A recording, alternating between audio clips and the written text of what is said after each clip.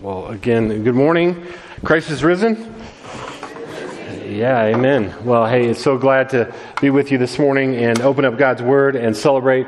Actually, every other Sunday that we gather points to this Sunday. This is the arch and the capstone of Christianity. The Apostle Paul says, if what we are gathered here today to remember and to celebrate and put our faith in, if that isn't true, you're the biggest fools on the planet right now. You're wasting your time. You should just go out, eat, drink, and be merry because your faith is futile, is what Paul says. But our faith is not futile because the resurrection is true. And so we want to celebrate that this morning. So if you're new, welcome. If you're a member here, we're glad you're here. If you're visiting family, we're glad you're here. If you're just visiting for the first time, we're glad, or you came in off the street, or you're like, I go to church on Christmas and Easter. Hey, we get it. We're glad you're here. We meet every Sunday, but if that's the Sundays you come, it's great. When I was growing up, going to Catholic church, and so we were like Christmas and Easter. That was our jam, and sometimes once or twice in between. But as a little kid, Christmas and Easter in the Catholic church, man, it was packed. It was always, we never got there early enough. It was standing room only outside of the sanctuary, and I just remember like 8-year-old midnight mass. That's kind of a kind of torture for a little kid. And so I don't really know that I learned anything about Jesus. I just knew Santa Claus was coming the next morning, and this is the penalty that I had to pay for that. I don't know what that meant. I would find this piece of tile and roll up like a cat and try to sleep there just to get through that. But Easter wasn't much better. Again, packed, not in the sanctuary. First time I ever fainted as a human being. I was about, up to people, less than people's shoulders. And we were just packed in there. And I was like, man, this is not good. And so I began to walk out, and there was this long flight of stairs, concrete stairs. And as I took my step, I passed out. And thankfully, someone was watching me, and they caught me and then carried me down.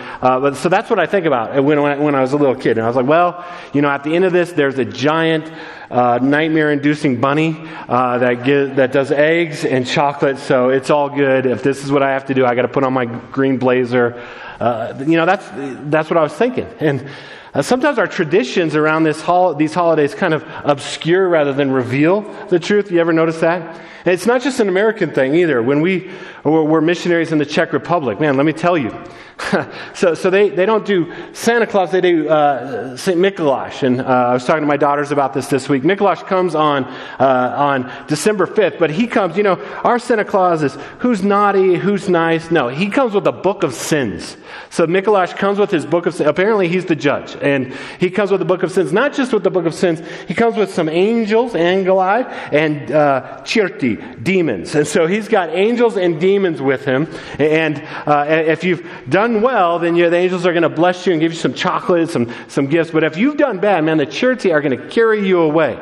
And so in my kids' school, even though it was one of the most atheist schools in the atheist countries in the world, they still observe this. And so the older kids, which my daughter Zoe was in the older group, they have to dress up. And so the tallest kid becomes St. Mikuláš, and some girls get to be angels, and everyone else gets to be demons. And they go through the hallways to the little kids' rooms, and the kids with kind of excitement and trepidation wait for Mikuláš to come in, and they have to sing a song, and then the angels bless them. But the demons are like circling, and if any kid isn't quite right on the poem or the song, they drag that kid out of the classroom down to the basement, put him in a closet and lock it. I'm not joking. Like this is what they would do. And so I'm like, yeah, well that's awesome. Easter was worse.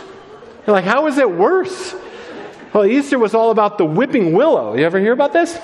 So what you do there is it's nothing to do with Christianity, but it happened to be celebrated at Easter, and more of the pagan fertility goddess. And so the willow tree was seen as a kind of a fertility thing. And so what the boys are expected to do is go cut down branches and weave these whips out of these branches, and then go kind of like our trick or treat to the door, ring the doorbell, and the girls, the young girls, are supposed to answer the door. And when they see a boy with the whip in his hand, they're supposed to run out, and the boy runs and whips the girls,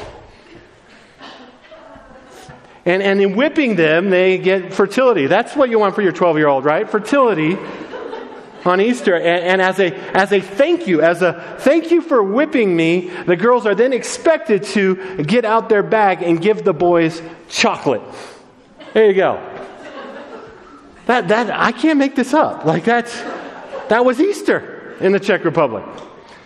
And again, you're like, wow, that really, really misses the point, right?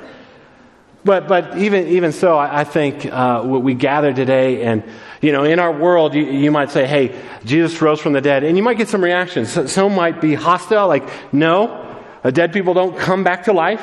We know that's we just know that scientifically that they might push back, and actually that's not a terrible reaction. The Bible would invite people to examine the evidence, to consider the truth. The Bible does that, and even in our scene today, we're going to see people that are wrestling with this. They didn't expect this, and so the Bible invites investigation. But in our world, our postmodern world, I think the bigger problem is it's more like, whatever, who cares? I'll just put that in the category of the Easter Bunny and Santa Claus, and you guys can do your thing. I don't even want to spend any time thinking about it. That's kind of maybe the bulk of our world. But even in the church, I think sometimes we do more to obscure rather than reveal. Like, we think about like the cross on Friday night. We think, oh man, that's important. That's where my sins were forgiven, so that someday, hopefully a long, long time from now, when I die, I get to go to heaven. That's the kind of sum total of my Christianity. Jesus died on the cross, paid for my sins, and it's kind of resurrection, Easter. That's kind of a nice little bonus, I guess. I'm not really sure why, but it seems like a good thing. Well, let me ask you this. Does the resurrection change anything about how you live or how you think? Because the resurrection changed everything about how the disciples, how Mary, how the first Christians in the first 4 centuries, it changed everything. And so as far as it is possible, by the grace of God and the help of God, I want to be as clear as possible that the resurrection changes everything. And I want to bring that to bear on your life, to say it's not just that someday when you die, you get the magical ticket to go to some place called heaven, but that today the resurrection and its power and its meaning is meant to invade and permeate our lives and change everything. This changes everything. So if you have your Bible, we'll go 2 ways here. We're going to go on the ground level through the eyes of the first people, the very first person to see the resurrected Lord in John chapter 20. But before you're getting there, to make sense of why the resurrection is so important, we want to zoom out and go to a kind of 30,000-foot view of the resurrection. And it has to find itself in the grand narrative of God's story. And so this book is 66 books written by over 40 different human authors by the power of God, the Spirit of God,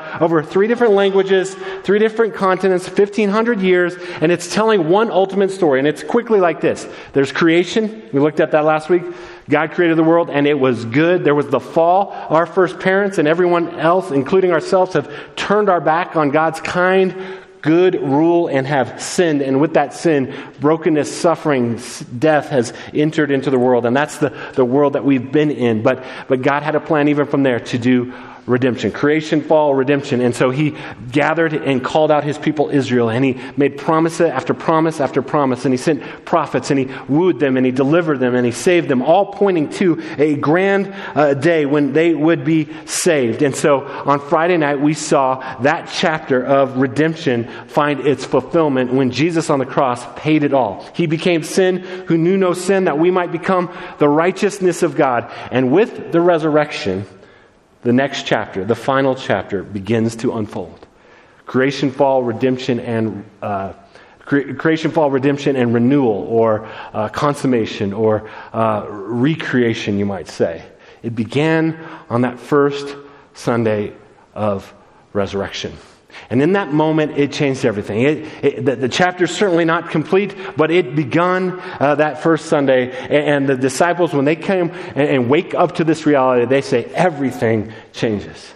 This is all the promises of God for the thousands of years to the people of God is now being fulfilled in the resurrection and in us by the Spirit of God living his life through us. We are part of God's reimagining the world, renewing the world. We get to play a part of that.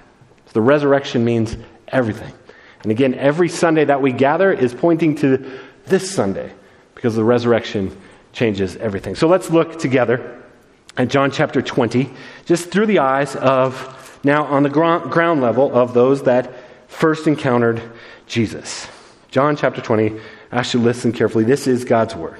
It says, now on the first day of the week, Mary Magdalene came to the tomb early while it was still dark and saw that the stone had been taken away from the tomb. So if you know John and his gospel, he's always talking to us on multiple levels. So on the one level, he's talking, hey, this is what happened.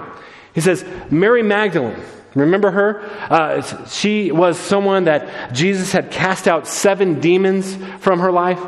That means beyond the demons that her life was a life of brokenness, of abuse, of sin and being sinned against. She was a broken woman. And sometime before this, within the last 3 years, Jesus had encountered her, had set her free from that oppression, and she had become a follower of Jesus. And her whole world had changed, and she was all in on Jesus, and she was loving Jesus. So you can imagine 3 days before just how her world got turned upside down again.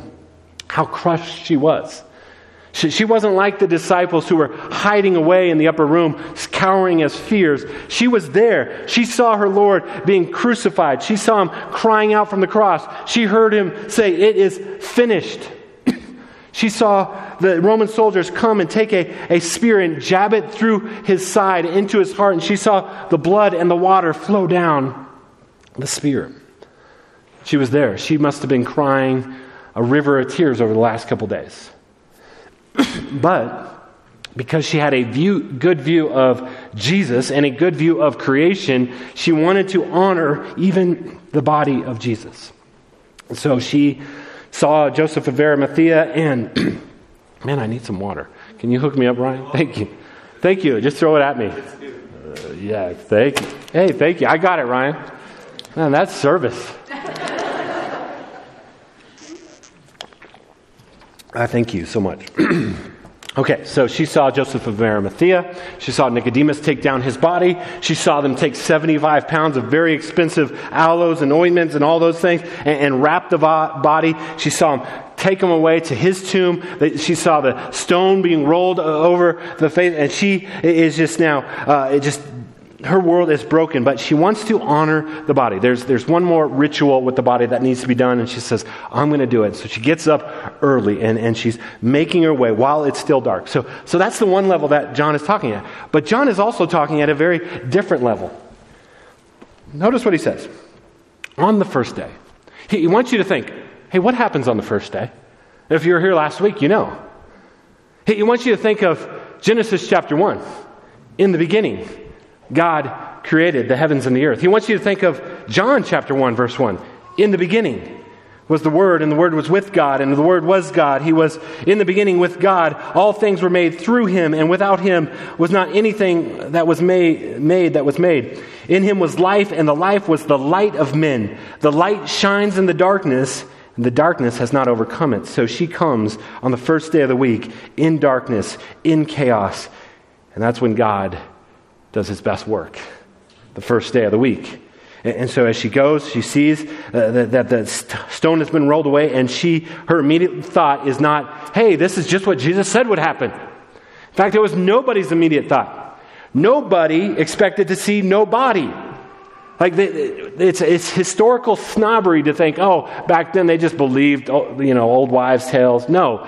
Even though Jesus had on repeat told the disciples and his followers, I'm going to die, I'm going to be buried, on the third day I'm going to raise again, it just never came into their mind. It was so outside of their expectations. She saw the stone rolled away and she thought, oh no, they've come to take, grave robbers have come to take the very expensive aloes and ointments and all that, and the grave cloths, and they've done an ultimate dishonor to my Lord. And so she is broken even further. She didn't think she could get lower, but she got lower, and it says she ran. Now, for anyone in the Middle East to run like that, that's a great disgrace, but she doesn't care at this point. Verse 2, so she ran, went to Simon Peter and the other disciple, the one whom Jesus loved, and said to them, they have taken the Lord out of the tomb, and we do not know where they have laid him.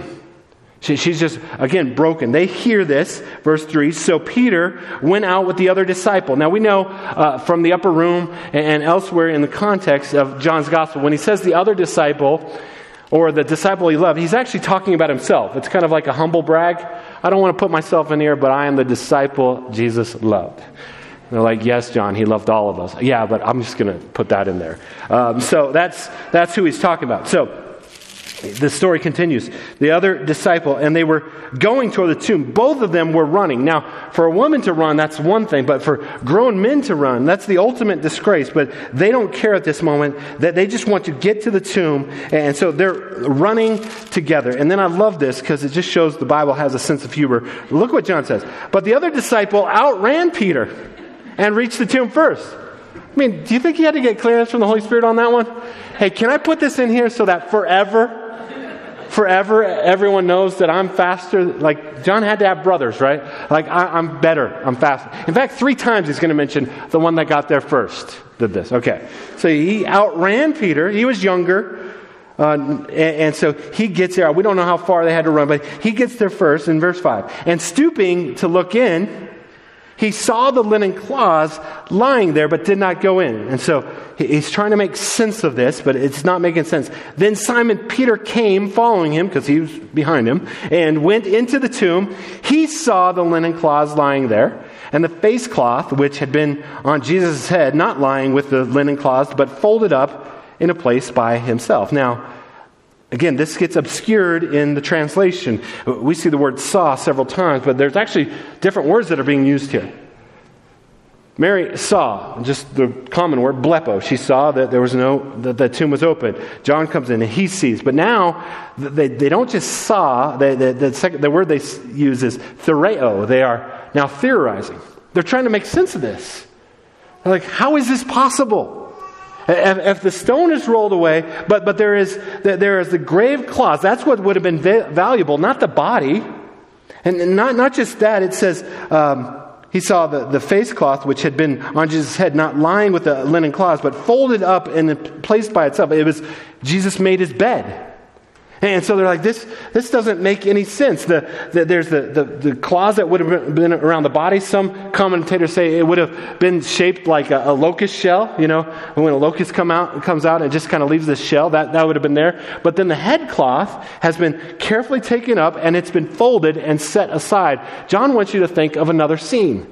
He wants you to think of John chapter 11. When Jesus went to the tomb of Lazarus, his friend, after 4 days, and called Lazarus out, he came out, but he was still wrapped in everything, and Jesus said, hey, somebody help him out. That was an extrinsic power, and Lazarus got a temporary reprieve from death in that moment, but he was still bound. And what John wants us to see, something's going on. There is an intrinsic power. It is the power of God doing this, and He is risen. And so, as they're theorizing, verse 8, the other disciple, that's John, who had reached the tomb first, in case you forgot, also went in and he saw. Now the word is oida. That means he perceived, he connected the dots, he put the puzzle together. It is, he believed. He becomes the first believer of the gospel. Now he hasn't seen the resurrected Lord, but something clicks in that. This is the work of God. Now, all the implications and all that it means that the resurrection has happened, certainly not fully, but enough for him to believe. And in John's gospel, to believe is to receive eternal life. And to have eternal life is to know, see, and savor God, to be back in right relationship with God. And so in that moment, something eternal, something transformational happens in the heart of John. It says, for as of yet, they did not understand the scripture that he must rise from the dead. Then the disciples went back to their homes. Meanwhile, Mary has made her way back. She is, we see it. She's weeping. She's crying again. It says, but Mary stood weeping outside the tomb. And as she wept, she stooped to look into the tomb. She's trying to make sense of it again. She's weeping. There's, her shoulders are shaking. She's sucking her lower lip. She's got the snot and the tears, and she's just a mess because her world is totally destroyed. And we know this because check out the next verse. And she saw two angels in white sitting where the body of Jesus had lain, one at the head and one at the feet. Now, every other time in Scripture, when an angel shows up, man, that rocks the house. There is fear and there is terror because a heavenly being is here. You'd be tempted to worship. We would all get on our face right now if two angels showed up on the stage right now. And the service would be over. But she is such a state, so broken, so mourning that she's like, whatever, angels. Like she can't even connect the dots. Maybe God is doing something here if there's angels. She's that kind of broken right now. Again, she's not trying to do some wish fulfillment. She is not expecting anything in this moment. And so the angels, they said to her, "Woman, why are you weeping?" They're confused. In Luke's gospel, they say to her, "Why do you seek the living among the dead? He's not here." Like they're confused. We remember from 1 Peter chapter 1, verse 12, it says the angels long to look into this thing of redemption. They're confused because they're not made in God's image. And so even though a third of them also had a fall, they don't ever get rescued. They don't ever get redemption. But they wonder and they ponder at the work of God for millennia. Like, God, what are you doing with these rebels, with these enemies, with these people that continue to turn their back on you? Why do you continue to pursue them with your love? And so they're watching, and like us, they watched in horror on Friday as God the Son has taken on flesh and he is dying for their sins. And they're like, what is going on? What is going on? And they see Jesus give up his spirit, and they too are like, this doesn't make any sense. But now it's Easter Sunday morning. Now they know that Jesus has rose from the grave, and that they are, no doubt there is a celebration going on in heaven, right? They're like, right? Oh, you thought they were American angels? No. And they're like, there's a party going on in heaven. Why are you crying? Like, well, no, I didn't think that's what it would be like. Well, I don't know. I mean, I'm guessing maybe they got a soundtrack going on, and every now and again they'll pull out something maybe a little bit different here. And the angels are just singing this.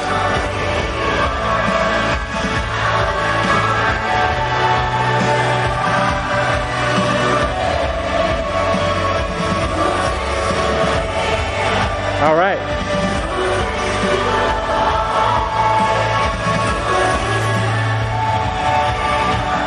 But as they're rolling in heaven, and they peel back heaven, and the angels show up, and they're the people that should be the most explosively joyful people on the planet right now don't get it. They haven't believed. They didn't connect the dots when Jesus said, I'm coming back, I'm conquering death and the grave. They don't get it, and they say, why are you weeping? And so she answers them.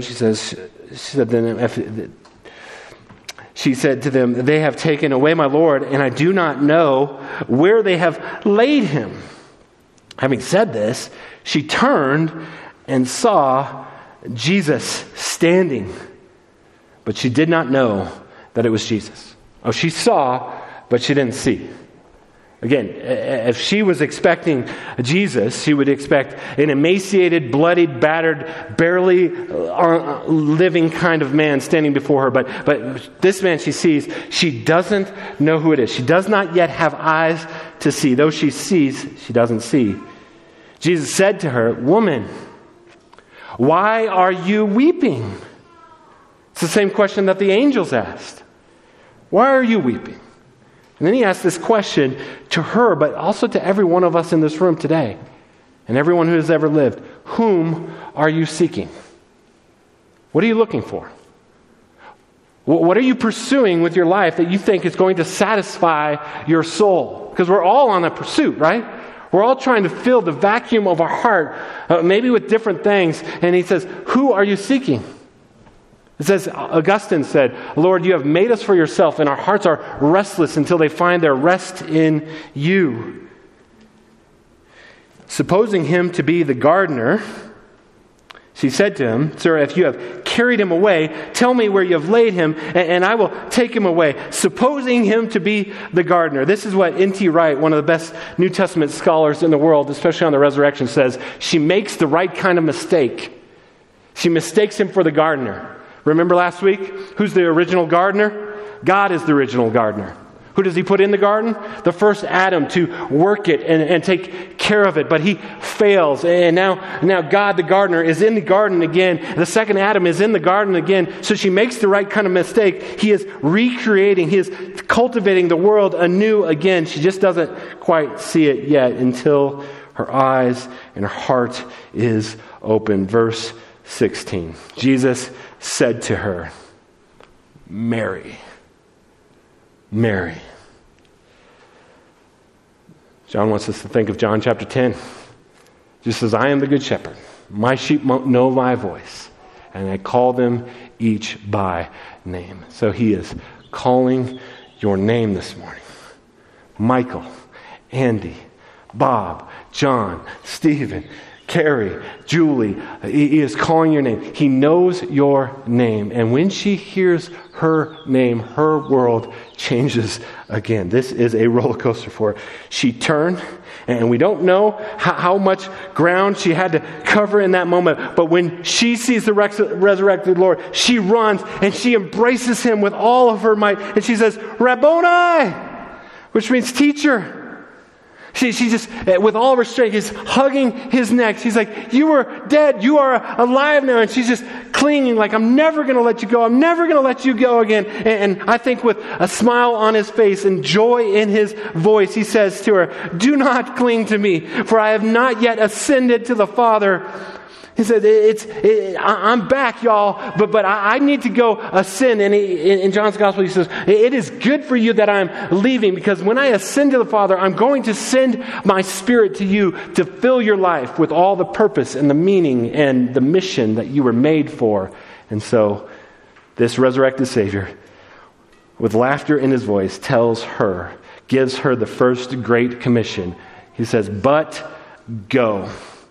Go to my brothers and say to them, I am ascending to my Father and your Father, to my God and your God." Go tell them the gospel. And the gospel is this: I have conquered death and the grave. I'm going up to my God, and now he's your God. My Father, and now he's your Father. Because he has made enemies sons and daughters. He has opened up the doorway to the family of God once again. And Mary, I want you to go. I want you to go with this news. I want to give you this commission. So the first person to ever see the resurrected Lord is a woman. First person to ever go preach the gospel is a woman. Look what she does. Mary went and announced to the disciples, "I have seen the Lord," and that he had said these things to her. She went with joy. I imagine she ran once again. This time, again, I imagine she ran with tears in her eyes. But this time, tears of joy. And she goes and she preaches the gospel. The word announcer, that's kind of conservative. She preaches the gospel. "I have seen the Lord. He is risen. He is alive." And you know what? She doesn't even care about their response. We know their response. They don't really believe her. But that wasn't what the issue was. She had so been transformed by the resurrection that call to go was not a burden. It was a blessing. You mean, Lord, now with your resurrected life, now that you are bringing about redemption and reconciliation and renewal in the world, I get to join my life, my little tiny story with your global, cosmic renewal purposes? Oh, I'll do that, Lord. That's a joy. Yes, Lord, send me. And so she goes. And that's true of everyone that has come and seen and heard Jesus call your name. He also sends you out on a mission. It's not a mission that's a burden. It's not a mission that's like, "Oh man, I guess I got to tell someone about Jesus." It's a mission of joy. It's a mission of love. It's a mission of purpose. It's what you were created for. It's what the world needs. It is the good news. It is what absolutely will transform the disciples. They'll go from these cowering, little fearful men in a locked room to encountering the resurrected Lord, to becoming these bold lions for the faith, to go to the ends of the earth, to lay down their lives with joy to make known the name of Jesus as far as it is possible for them. And then the first 4 centuries, this would spread, because you know what? There are a lot of things in our world that are contagious, not just pandemics. There are other things. Fear is contagious, and the disciples had been sharing in that. Anger is contagious. Greed is contagious. Lust is contagious. Violence is contagious. But there's other things that are contagious. Hope and joy are contagious. That's why we want to be around people that are full of hope and joy, because when you're around those kind of people, your hope, your joy begins to rise. And because of the resurrection above all absolutely was contagious, because they said, there is hope, there is joy, I'll give everything to have that kind of life. And they would share that with their neighbor, and they'd share that with the next person. And this meant that they got to join in God's cosmic renewal project. Not someday when you die do you get to go to heaven, but today you get to be a part of what God is doing for eternity.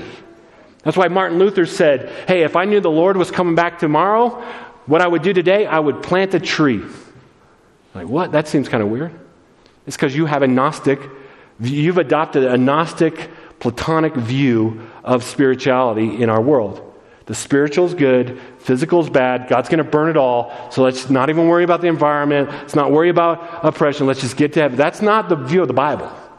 The view of the Bible is that tree that Martin Luther is going to plant, I don't know what it's going to look like, but when God comes and restores heaven and earth, that tree is going to be glorious. That tree. That is why the first 4 centuries, the followers understood, hey, when we go into the city and we help out the broken and the oppressed, that's going to have eternal outcome. When we serve widows and orphans, that's going to be part of God's renewal project now. When we give our lives to the people that are dying of the plague in the cities, and some of us die too, it doesn't matter, because when we sow those seeds, they're going to grow into something glorious. They understood it was because of the resurrection. Jesus, his vindication, that all the promises of God, of renewal of the cosmos, are coming true in Jesus. This is why it matters. This is why it's not just about when you die. It matters today. And so the creation matters. And there's some really good things about that, because Jesus rose from the dead. We don't have to have the creation be an idol for us anymore. We can enjoy it. So go out and N.T. Wright says this. He says, hey, a lot of traditions spend 40 days before Easter in Lent. It's this time of kind of like our confession of sin. It's a time of just recognize. It's a somber time. He said, but then we spend one day celebrating the greatest news that the world has ever heard. That's insanity. We should at the least have an 8-day festival where we have champagne for breakfast every day, and we gather every day, and then we do a 40-day time where we just say, because of the resurrection, we're going to explore new things. We're going to give our lives away in new ways, because the resurrection has changed everything. We're going to celebrate. So celebrate. Gather your friends and go to a restaurant that's outside your tax bracket and eat a slow meal. Eat your steak, drink your wine or your Coke or whatever your deal is, and celebrate, because Jesus is going to redeem it all, is redeeming it all through you and through me. Hope is contagious. It's why we want to be people of hope. We should be the most explosively hopeful, joyful people on the planet today. We should take that to our neighbors. We should take that to our city. We should take it to wherever we see brokenness, poverty, oppression in this world. We should give our lives to that, because it matters to God because of the resurrection. And to that end, let me pray for us. So, Father, thank you for your word to us this morning. Thank you for the resurrection hope.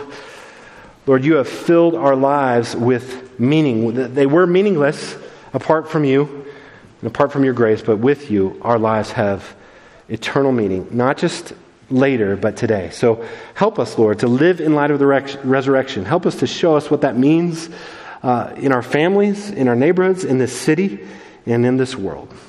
To the end that you are glorified and we are satisfied. We ask in Jesus' name. Amen.